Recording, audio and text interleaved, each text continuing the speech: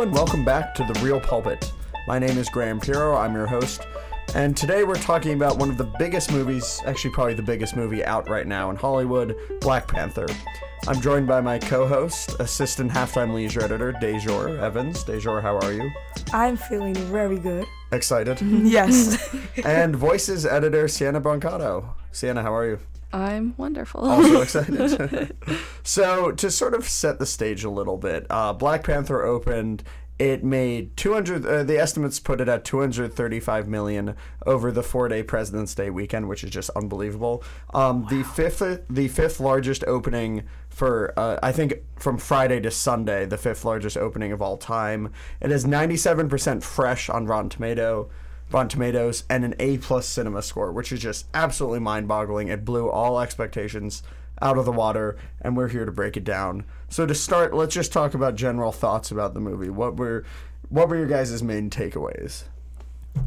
Okay, so I have now seen this movie 3 times, and every single time I left the theater, I felt the same amount of joy, of exhilaration, and of pride. I don't think I've ever seen a movie, at least not a mainstream superhero movie, that was this representative of things that I hold dear, such as my race and my culture and my background. And it was just so nice to see people who look like me and people who look like my family and my little cousins and all of that on screen. And I know Black Panther, aside from just like the representation aspect, it was also just a really good movie. Like, it was really fun. It had some like serious themes that it was willing to take head on. And we'll talk more about that as we get into the specific stuff. But overall, I was just floored, and I was floored every single time I left the theater. Yeah, definitely. I mean, I'm not like generally a huge fan of superhero movies. I'm just like, sometimes they're good, sometimes I don't know. I wouldn't generally go and see that in a theater. My brother was really into seeing it, so I went with him this weekend, and my family. But it was so good. Yeah, I left the theater too. I was like, my jaw is on the floor. And it sort of made me want to, I don't know more about that whole universe. And like, I wasn't familiar with the Marvel tropes of like having after scenes or even just like plot devices or anything. I wasn't really familiar with it, so I was kind of going in, I think, with fresh eyes. And I just thought it was really good. It was well paced, I think, and I'm always like, I love a good script, and I thought the script was really good. And I think it struck a good balance between taking on, like you said, important themes, but also, you know, having that action that's characteristic of superhero movies that we all know and love. But yeah, I thought it was a good introduction to the world of superheroes. So, Sienna, question, because you had not seen a lot of previous Marvel movies, were there any points in this movie where you were like confused, or? I mean, there's one point at which a character from a different universe appears, and I didn't recognize him when he showed up, and everyone was like, "Oh, that's the guy! Like, they connect," and I was like, I don't understand, but that's cool. But you know, the whole, like, I think they did a good job of making it accessible for people who don't know about things, like, you know, still painting this really vivid picture of this other world, with the whole like vibranium thing, where that's sort of, it struck me as like not similar to kryptonite, because kryptonite like causes weakness, I think, but you know, just sort of like a otherworldly substance that, you know, I don't know, and just the construction of this really technologically advanced city. I thought they made it interesting and accessible to people who wouldn't otherwise like have known about it. Yeah, and just to add to that, my mom went to go see Black Panther this weekend. My mom is not a Marvel fan at all. I don't think she's ever seen a Marvel movie. But she went to go see Black Panther this weekend, and she called me, and she was like, that was the most amazing thing I've ever seen in my life. And she understood everything was going on, and it was really funny, because I was like, wait, Ma, when the credits started rolling, did you leave? And she was like, yeah. And I was like, oh yeah, amateur. You're not supposed to do that. There are more scenes. She was like, I was wondering why everybody was still sitting down. Yeah. Oh my gosh. And there were 2, right? So the first one I was like, okay, we can leave now. Like, nope. My brother made me sit, and then he was like, no, there might be another one. And it was like 5 minutes, 6 minutes, 7 minutes. I was like, Devin, I don't think there's another one. He goes, there is, trust me. And then there was. I was like, okay. I was telling people in my theater, sit back down. Yeah. No, it's so cool. That's like the norm now. Is the movie ends and everyone Everybody sits just through the sits. credits, Yeah. which I guess like glorifies those like visual effects guys whose names. I was gonna just get say, like, buried it makes in the people watch the credits. credits. Yeah. Well, yeah, I ask you that question because, well, my usual complaint about Marvel movies, the reason why I don't really like Marvel that much is because they always get bogged down in references and tying into other movies. Like, that was my big issue with Spider-Man Homecoming, was all the Spider-Man stuff was really good, but, like, Tony Stark and all the tie-ins to the Marvel universe was annoying. And what I liked about this movie is you basically really only had to see one movie ahead of time, which was Captain America Civil War. And then even if you didn't see that, the movie still works on its own. I didn't and see it that doesn't one. get- So. yeah, like it doesn't get bogged down in all these references. And I think that works so well because the stakes in the story are very much contained in this movie. And you walk away feeling like that movie, you could watch it and not have seen any other movie in the MCU and have gotten just as much out of it, which I really liked. And yeah, to echo you guys, like I was saying, I'm not really a big Marvel fan. I've seen all the Marvel movies though, and I'm always going to see Marvel not movies a big in theaters. fan. But I really, really enjoyed it. I thought it was an incredibly well, like Dejor, you were talking a lot about the representation. Obviously, it doesn't have that much significance to me, but it's still such a well written, well directed, just a great movie all around. So let's get into some of the specifics. The one big thing that I absolutely adored in this whole movie was Michael B. Jordan's performance as Killmonger. I thought he was the best part of the movie, and that's rare because the big complaint about the MCU is that the villains are usually very underwhelming. Like before this, probably Loki was the only noteworthy villain who you remember. But what did you guys think of his performance? I was absolutely blown away. I mean, so I knew Michael B. Jordan was playing the villain, but that first scene in the museum when he's talking to the lady and stuff, he's so charismatic and like. So, and he's making good points, too, about, like, how do you think your ancestors got it? And I was just like, so do you want me to not like him, Black Panther? Because he's really killing it right now. Of course, we see later on more of his, like, rage and his violent tendencies, which make it harder to like him. But I just thought he was so charismatic. He really played up on the anger and the rage that comes with having an experience like the one that he had. But I feel like he was able to balance, because he has some really funny lines too, like the "Hey Auntie" springs to mind. And I think he was able to balance that really well, because he isn't playing some like villain who's just like obsessed with like, oh, I want to get the big thing to take over the world. Like that's not his main thing. Like he wants to like have a Wakandan empire, but it's to liberate people who he feels like have been oppressed and who feel like been left behind by Wakanda. So I thought that he was able to play that intelligent aspect really well, which like makes sense because he got a whole like, what was it, a PhD from MIT. Like this is not some like dumb run-of-the-mill guy. Like he knows what he's doing, and like you could really tell through his performance that he had been waiting for that moment to get T'Challa off the throne and take his place that he felt he deserved. Yeah, I've seen him, I think, definitely in one other movie, but I feel like in something else. I saw him in Fruitvale Station, and I was like, oh, this guy is so good. Yes. And I was like, what else is he going to be in? And I like now that, you know, he's getting roles that are in these huge, huge movies because I think he deserves it with his acting skills. And you're right, like, he was a very, I guess, I don't want to say likable villain, because there were points where you're like, okay, no, I don't really side with him, but he kept it funny, he kept it interesting as well, he kept it compelling in a way that like didn't allow you to ignore that side of the storyline and just dismiss it. And I think that's what makes a good villain, is like you have to acknowledge that there is some truth in what they stand for. And in this situation, I thought there was a lot of truth in what he stood for, even though like maybe the violent method wasn't the way to go. And I think the movie comes down clearly on that.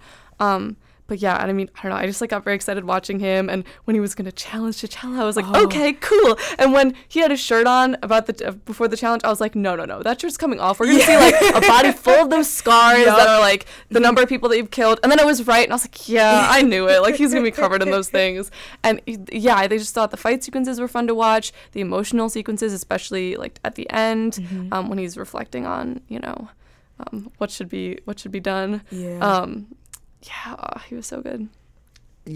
what makes a great comic book villain is the villain has to want the opposite of what the hero wants. So the reason why like the relationship between Batman and the Joker works well is because the Joker wants chaos, Batman wants order. That's their archetypal rivalry. And what works so well here is at the core of the conflict between Killmonger and T'Challa is the same question: what should Wakanda's role be in the world? Yeah. And it's just two very, very opposing ideas for the role that the Wakanda should take. Like Killmonger wants them to, disperse the vibranium throughout and stir up these revolutions, while T'Challa wants more gradual change. And you see both sides. Yeah. And like you were saying, Dejor, like at the beginning when I was cheering for Killmonger. Like he was so charismatic and he was so electric when he was on the screen. And I love him and Andy Serkis, Claw. Yes. I could watch a whole movie of the two of them just like getting into God. various escapades. It was great. And it really, like the relationship between the two of them, when Claw dies, like that Killmonger is going to take over the rest of the movie. Yeah. And he does, and it's so good. And you almost like, with Claw, I was like, okay, this is a kooky sort of villain guy, but the really, really compelling villain. And that's when I was happy that he took over. I was like, okay, this is like the true villain character. Like he can really hold up this movie. Exactly. And I think what you were saying before as well in terms of like the two opposite sides of things like gradual change versus immediate action are, I don't know, I just like the way that could connect to a lot of different things, like especially different political movements. Like the question is always, do we act immediately? Like, is enough? Or is it better to just like take gradual steps? And I thought it handled the political side of things really, really well in confronting that sort of question. And I don't know, I like the ending a lot as well. Yeah, definitely. And to build off of Graham's point about what makes it, both of you guys' points actually, about what makes a good villain, I think another thing that makes a villain really stand out is if when they come in, they force the hero to sort of change their ideas. Because T'Challa, he grew up in tradition. The tradition is that Wakanda remains to themselves. They remain hidden. This is what they do. And Michael B. Jordan comes in here and he's like, hey, like, this is wrong. Like, we have a whole group of people that look exactly like us suffering all over the world, and you guys have the resources to stop it. Let's fight. Let's kill our oppressors. And T'Challa is kind of forced to confront his father's mistakes, to confront the idea that they haven't been helping, and really take a look at that tradition and that idea that he has had. And it's being challenged, like, in a real logical way. And it forces him to rethink it. Maybe not go as radical as Killmonger, but rethink it nonetheless. And he changes throughout the film because of Killmonger's presence. And I think that is what makes a good villain. When you have all these villains, like you mentioned the problem with Marvel villains a lot, you have all these villains coming in and they don't really enact any innate change. Like, it's kind of just like, oh, like the bad guy wants to take over the world and they have to stop him. But like, these villains don't cause like the heroes to completely change their ideals, to have to force to look at themselves and everything they believed in the mirror and really like come to question with it. But this is what Killmonger was able to do for T'Challa, and it made for such a fascinating dynamic between the two, to where there's points when you're really like, he has a good argument though, and like you're pulling for, you're not sure. And when he dies, you mentioned his last moment, Sienna, greatest last lines for a villain, a character ever, anytime, ever. Like they were just so great. And when he dies, you don't feel like, whoa, we stopped the villain. Like you usually feel in these movies, you feel like, damn, like it kind of sucks. Like not sucks, but like it kind of sucks. So, and I think that is a true testament to how great a villain Michael B. Jordan was in this movie. Like everything about Killmonger is just fantastic, and the way that he pushes T'Challa to change, I think that's a really, really good point. And I guess that sort of leads us into talking about T'Challa.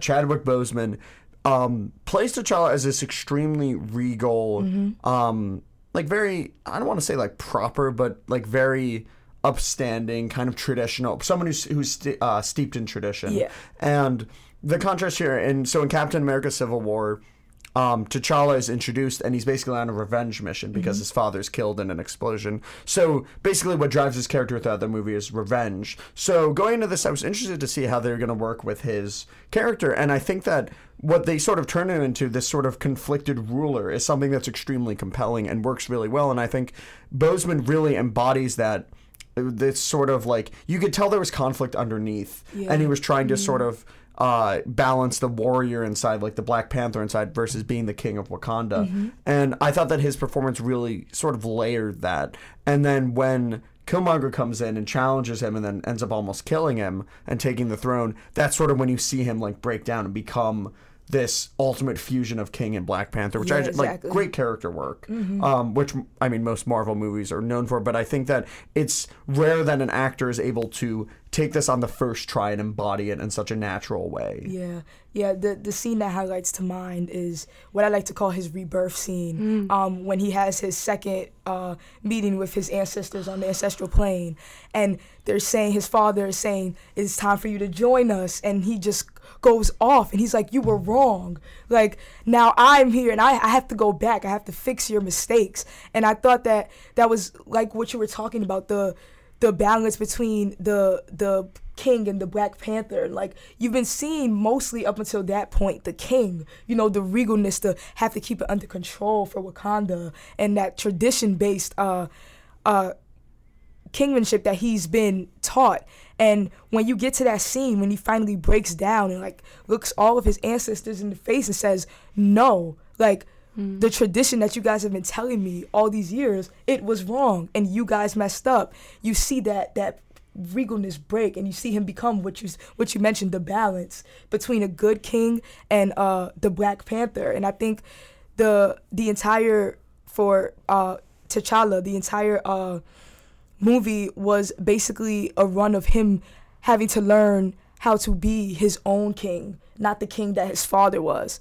It's kind of like what Nakia says to him when he's reflecting on his father's mistakes, and she says, you are your own king. Like, you can be the king that you want to be, the ruler that you want to be for Wakanda, not the ruler that your father was or the ancestors before him. And that scene really brought all of that to head for me.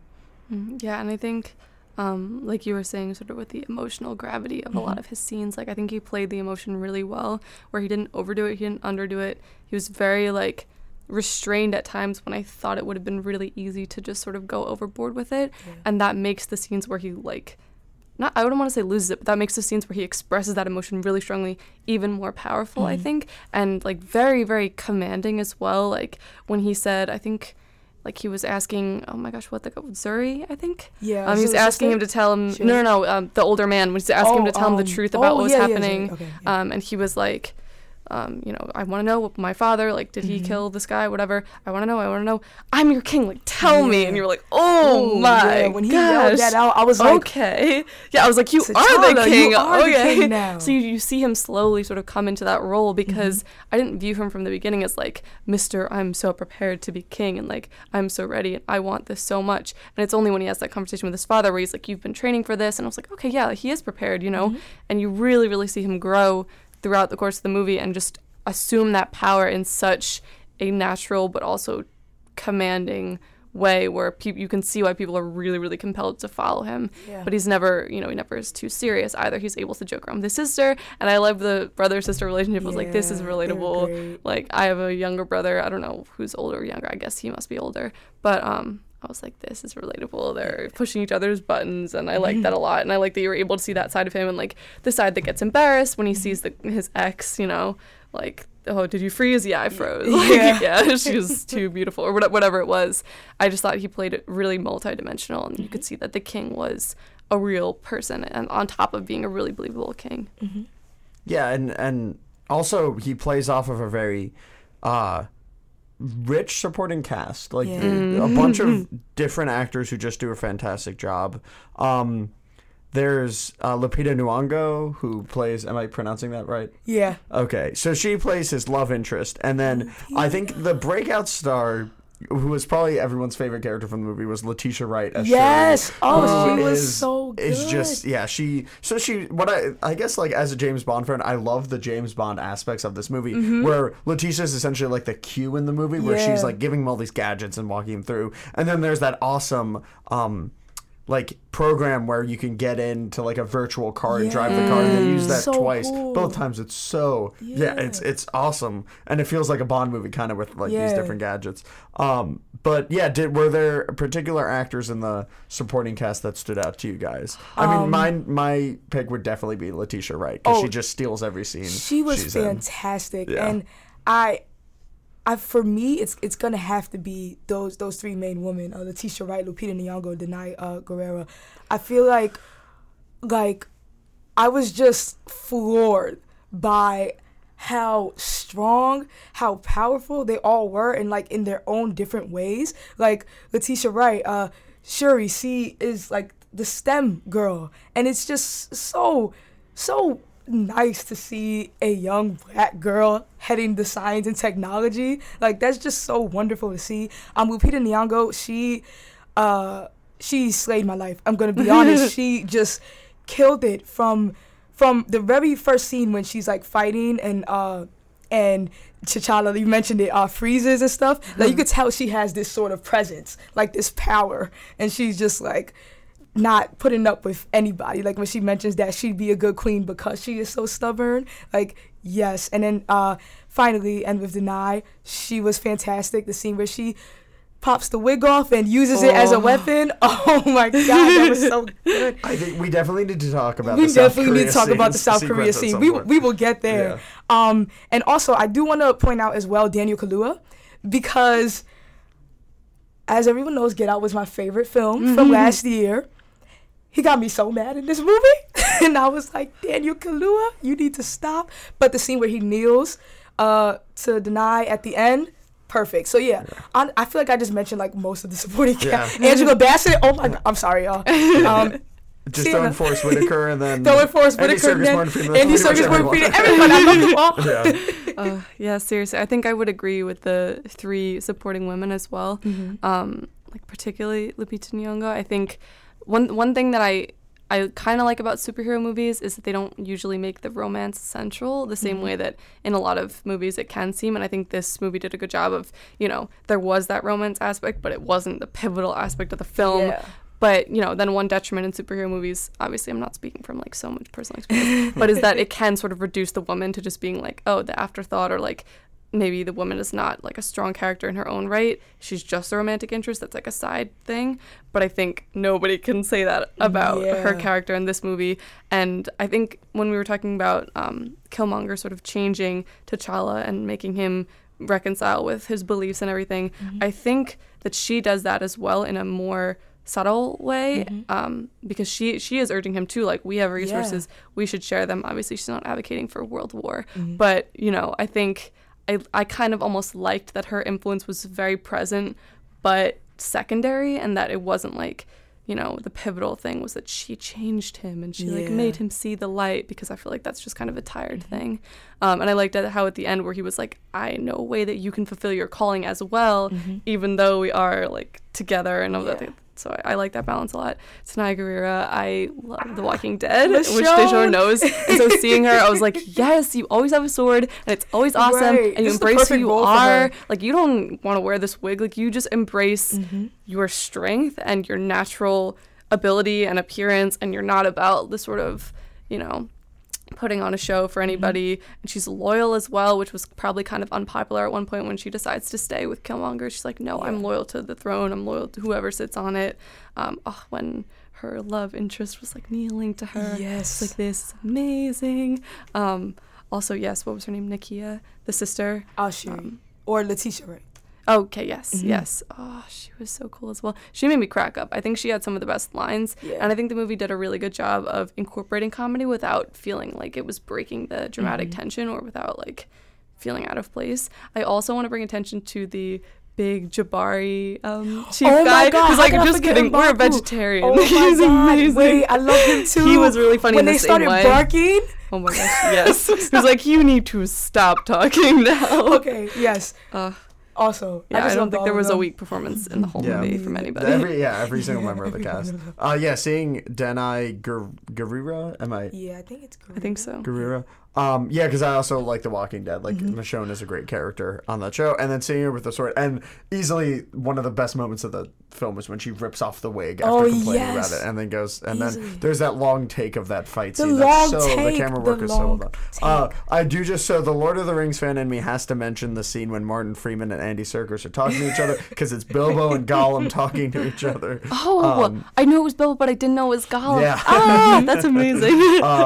Yeah, so everyone in this, it's an incredibly strong supporting cast. It's probably one of the stronger in a Marvel movie. And so now that we've gone over the cast, let's start talking about like specific stuff that we liked in the movie. Like, I absolutely adored the whole South Korea sequence, specifically the long take of the fight scene, because that's reminiscent of Brian Coogler's previous film, which is Creed, which has a fantastic long take of a boxing match between Creed and I forget who he's fighting. But it's really good camera work, and I find that in a lot of Marvel movies, they just kind of reduce to like the quick cuts and kind of shaky cam, and I love it when a director like leaves the camera stationary. Yeah. And obviously they use some like digital trickery to make it work, but you could tell what was going on. It was very like vibrant camera movement that was really, really well done. That whole scene, the car chase right afterwards, is visually, there are a lot of different colors going on in some of those moments, and then the stunts with T'Challa like jumping from car to car and then running along the building, and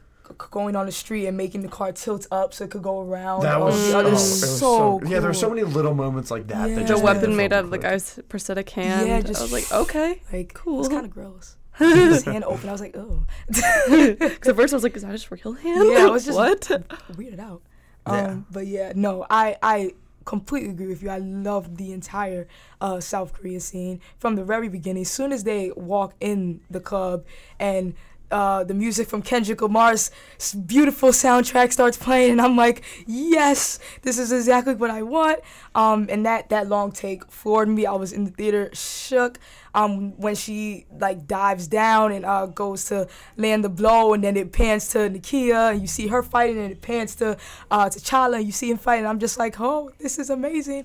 And that whole scene was amazing.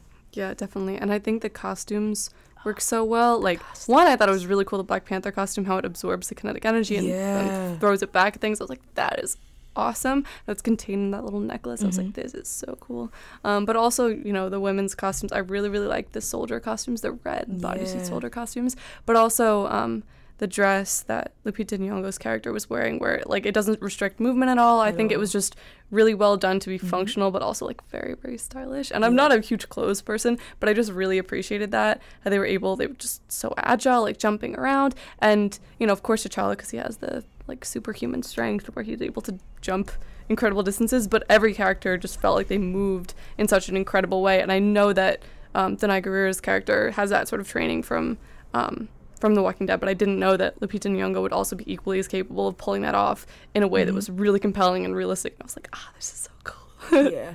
I have to shout out Ruth Carter, the costume designer for Black Panther, because she put in so much work visiting tribes in Africa, various regions, to get the look and feel. A lot of the designs that she got was inspired by different designs that are like actually worn in Africa, like Angela Bassett's, the Queen's headgear. Her headgear was inspired. I don't remember the exact tribe right now, but it's a specific one, and it's very similar to the one that they wear. The tribal look, the green, all of that stuff is all very reminiscent and symbolic of actual like African gear and tribe. And I thought that was really fantastic that she incorporated a lot of that into the film, and they really took their time with this to make it sure it was authentic and real, and everything down to the costume choices. At the scene where they're all sort of gathered on the cliff face, like descending on the steps of the mountain, and they're all in these intricate, amazing costumes, and they're all moving and dancing, and I was like, oh my gosh. It was just very visually striking too. It's so many different colors, all coming together. When they got to Wakanda. Definitely. Colors really vibrant. I read an interesting interview with Ryan Coogler where he said he did not feel comfortable making this movie until he went to Africa, was able to like visit these different tribes. And I think that one thing that's so remarkable, it's such a testament to how good the production design is on this movie, is that Wakanda feels at the same time like it has those elements of like a traditional African tribe, but at the same time, it is an extremely futuristic place, and it feels like a place like out of time and out of the world, and that fits in with the whole idea of the sort of isolation and how it's been hidden from the rest of the world. Yeah, there's so much Afrofuturism in this film. And I just want, like, I can't wait for someone to just like go through this movie, like, and just take just take images and like analyze like the different ways that they incorporate. I will watch that 30-minute long YouTube video. Yeah, the video essays on this movie are gonna be lit. I cannot wait. It's gonna be so much fun. Yeah, and the direction, Ryan Coogler. I have not seen Fruitvale Station, but I've heard really good things. And Creed is an incredible movie. It was so good. So there were definitely moments throughout this movie where you can tell he really like was thinking very deliberately about how to frame the scene. Like, my favorite shot probably from the whole movie is when Killmonger orders the flowers, the garden, to be burned, and then you have him framed in the middle of the frame, and then the fire is swelling on both sides. Just like a powerful moment, and you see him, he's silhouetted, and it's just this, that's like the moment when you know that like he is now, like, he wants to burn, he doesn't want tradition, he wants to burn down tradition, he wants to take away like what matters from T'Challa and what matters to Wakanda, and like just start a revolution, literally like igniting the fire of the revolution. I thought it was probably the most powerful shot. Like, I want that wallpaper. Like, that was such a striking image. I think for me, I have two, and one of them Sienna mentioned already, but the shot when it's time for T'Challa's first challenge, when he's first being crowned as king, and he comes off of their ship, and you see the shot of him facing, and it's just the long mountain, and everyone just like dancing and all of their different tribal outfits, and it just looks so vibrant, so beautiful, and so enigmatic of what the movie was trying to go, which was that traditional feel of Africa and of the culture. And I really love that shot. But I also love the scene where Killmonger is walking to the throne and the camera is like upside down and it flips over slowly as he makes his throne. Like, quite literally, he is turning Wakanda upside down on its head into like a completely different nation than they ever knew in the manner of minutes. And I thought that shot was really cool, really striking. Yeah, I think I definitely agree with what you guys have said already, but I think me as well, where it's at the end where Denai Greer's character is like, I would kill you for my country, and he's like kneeling down, surrendering, and there's this whole chaos of battle around, you know, all of the female soldiers in the red uniforms, and then the opposing side, and also the rhino creatures that are running around, and when the rhino licks her face, I'm just like, yes, okay, this is exactly what I wanted.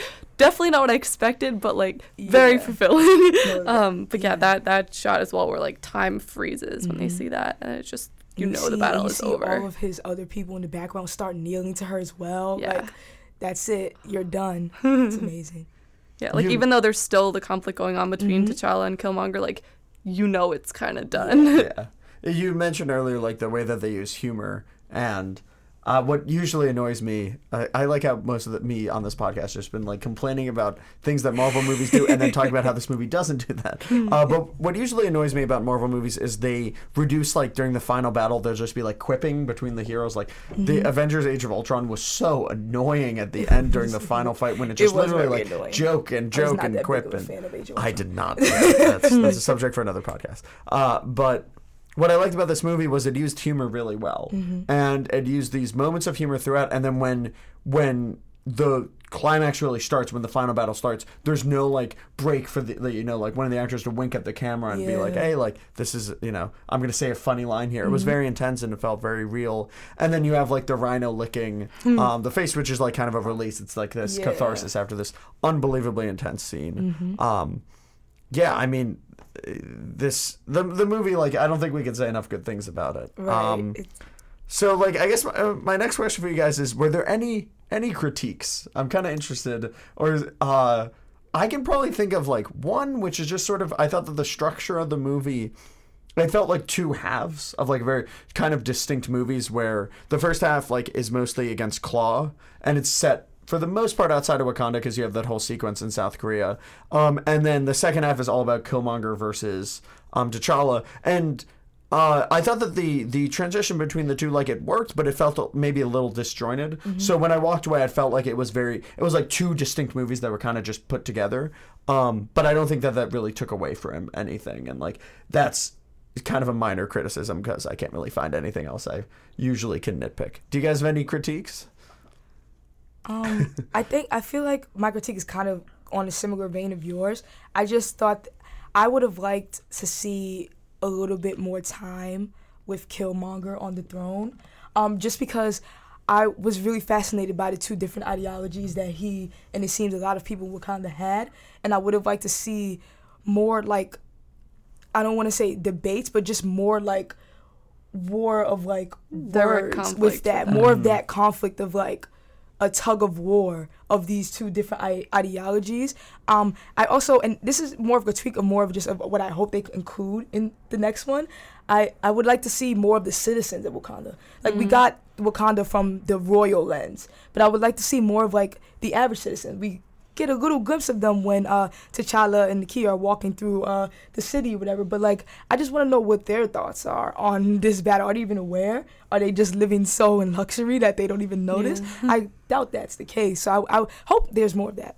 Yeah, I think it did a good job of depicting like people who were prospering but not like living this elitist, like, you know, in Hunger Games we're in the Capitol, it's like everyone is in these elaborate costumes and they're all like living very, very largely, but you know, there was never this thing of like, oh, it's a third world country that they're all in poverty and stuff. Like I think it did a really good job of sort of defying that and showing like a country in Africa can have a huge city and can be the one who gives the aid to other countries instead of like always needing, you know, like I loved at the end where T'Challa's giving the speech to the UN, I think. He's like, what's a country of farmers going to offer the world? And it's like, T'Challa's just like, ha, wink, okay. Like, who thought?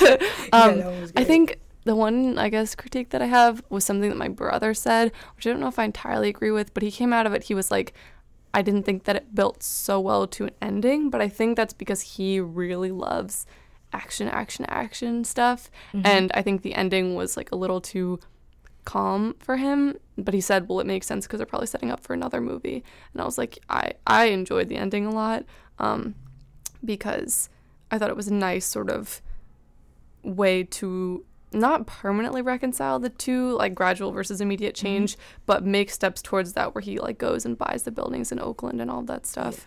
I thought that was a really nice way to end it without feeling like it was concluded, but I think my brother would have preferred a more, you know, intense build up and you know, I guess quote unquote satisfying payoff, even though I felt it was very satisfying. Yes, I think it's high praise when you say a movie like should have been longer, and I think your point about like seeing Killmonger on the throne for longer. I think that's I was trying to figure out what was, because I remember watching the movie when like the final battle started. I was kind of like, oh, it's the final battle now. Yeah, like, okay, same. that was kind of quick. And like this movie is about like 2 hours and 15 minutes, I think, with credits. I easily could have been like 15 or 20 minutes longer, and easily. I think I also would have liked to seen like Killmonger on the throne a little more and have the movie go more in depth on like the philosophical difference. Yeah. Just because the philosophical difference between Killmonger and T'Challa is so rich that I feel like you don't necessarily need them to like sit down and debate it, but like, I would have been interested to see and also to raise the stakes a bit more when you see the impact that Killmonger's having on Wakanda, and also like because part of the finale is Everett Ross flying the like spaceship type thing after like trying to make sure that they don't leave Wakanda, and I think if we had seen a bit more of that, of like seeing what Killmonger's vision of Wakanda was going to be, that would have added some like real gravitas to the end. Because I think it was a little abrupt, but like at the same time it still works, and I still found the ending very satisfying thematically, and you know, from the superhero like classic, you need a big fight at the end to end the movie. So to wrap up, so going forward, this seems like pretty much a game changer in the Marvel Cinematic Universe and in superhero movies at large, because it shows that a movie that has such extreme representation, like you were talking about, it delivered the 5th largest opening weekend of all time, so it kind of bucks all conventional wisdom in Hollywood. So what do you guys want to see going forward? The next big Marvel movie coming out is arguably the biggest movie in the whole MCU, which is Avengers Infinity War, the first part of the conclusion of, what is it, like 18 movies now, which is kind of crazy. And then after that, there's Ant-Man and the Wasp, a second Spider-Man movie, the second Infinity War movie, and then really clear. So what do you guys want to see going forward? I personally am looking for more standalone movies like this, where they're delving into like really interesting characters and not getting bogged down and connecting to different, connecting to the larger universe. What do you guys think? I 100% agree with what you said. My biggest worry about Infinity War is there's just going to be a lot happening. So it's going to be so many characters, and I'm just worried that it's going to get quite cluttered, especially the fact that I didn't really care for that much Age of Ultron. So I think because I have mentioned before that I've gotten superhero fatigue, but I did enjoy movies such as Spider-Man Homecoming. Even though I had the connections, I think I was able to enjoy more because I knew the connections. But the stuff outside of the Iron Man stuff I really enjoyed, and Black Panther, obviously, I loved it. So I think what I am looking for more so is these type of solo, standalone movies that really, like basically exactly what Graham said, that explores these really philosophical dynamics, that has fun as well. Like I want to have fun when I go to see a superhero movie, so stuff like that. Yeah, I think for me as well, like if a movie is so cluttered with references to other movies that I haven't seen, it's not going to be compelling. And realistically, like, will I go back and watch every single Marvel movie so I can understand the references? Like, probably not. So I think I third that, I guess, where I like the sort of standalones where, it's not wrong, I think, to reference other movies, but I think it's smart just in terms of making a movie that's not too cluttered and that remains focused, but also for just appealing to a broader audience, that they don't make it too sort of narrowly focused, where like, I guess not narrow, I guess too broad, so that people who don't have all that background knowledge can't understand what's going on and just are confused the whole time, because I thought that's what was really strong about this movie. Infinity War is going to be fascinating because there's no way that movie can't be overstuffed. And like Age of Ultron, like you were saying, I also really don't like Age of Ultron because I think that it gets way too jammed at the end. So to wrap up, as a final question, where would you guys put this in your echelon of superhero movies? Now, Sienna, I know this is going to be tough. Well, number one, question mark? But, I like ranking things. I like the order. And I mean, looking at my top 10 superhero movies list, it has to be, like, it's going to be on there somewhere. I'm not 100% sure where, but what I can definitely say for sure is this is definitely at the top of my ranking of the movies of the Marvel Cinematic Universe. Because, like, it sort of takes everything that annoys me about Marvel movies and doesn't do any of it, and then really works on its own terms. I'm not sure exactly where, so I don't want to, be held to anything, but definitely top 10 superhero movies of all time, and in the upper echelon of MCU movies towards the top. I feel like I'm going to take that and raise a little bit. This is probably going to be my top 5. I don't know where it would be in my top 5, like you said. That makes things a lot more difficult, but right now, the way I'm feeling, the way I felt the 3 times I left that theater, top 5 for sure. I mean, the fact that you've seen it 3 times, I've only seen it once, so I definitely need to see it again to digest it. But if you've seen it 3 times and still have the same level of enthusiasm, that usually indicates that, like, there's some staying power to it. It definitely, it's my 3rd time in the theater, and I'm still yelling at the screen like, "Oh my God, T'Challa! Don't throw him off the cliff!" So yeah, that says anything. Top 5. Yeah, I've seen Batman. I'm pretty sure I've seen all 3 of them. Yes, I have.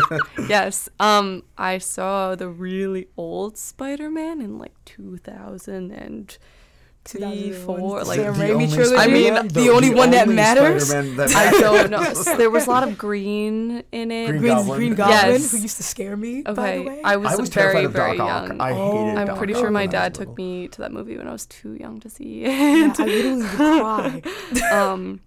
But yeah, I also don't know which is DC and which is Marvel. So, like, I rank this very highly because of my limited range. This is amazing. Limited frame of reference. This is kind of refreshing to hear. Yes, no, this is actually really nice. Yeah. Like ordinary people who don't, Exactly. Ordinary people. Exactly. I was asking Alejandro, I was like, can you please explain to me what the difference between DC and Marvel is?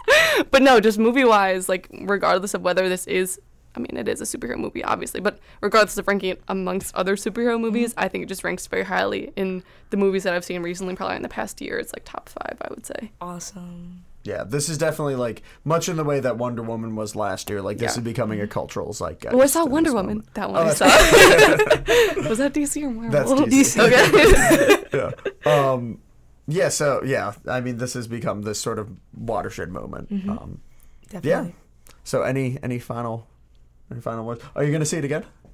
Honestly, I think I am. My You friend can see it asked again with me. and yes, I'd be down. See it again. I'd honestly be down. If anybody wants to see it again, let me know. I will go. So yeah. Cool. So thank you so much for listening. You can find The Voice's other podcasts at the Voice Podcast Network on Apple Play, iTunes, Stitcher, SoundCloud, wherever you find your podcasts. You can find me on Twitter at Graham_Piro. Are you guys on Twitter?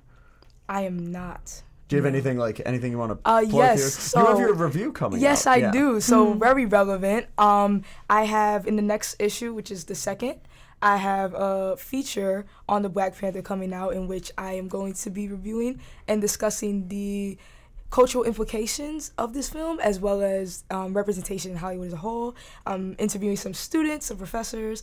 I attended a roundhouse discussion at the Black House today on it, so I'm really excited about that, and check it out. Yeah, I technically have a Twitter, but no one ever don't follow it. I guess you could find me on Instagram at sienna.doc, D-O-C, because Word document. Nice.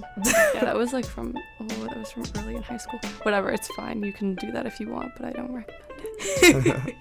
Yeah, but definitely. So this is this potentially is going to be tied in with your piece that you're doing, Yes. which is really exciting, and I cannot wait to see. I think it might be the cover story, and I can't wait to see what the cover is going to be. That's going to be so exciting. So thanks for listening, and we'll see you next time.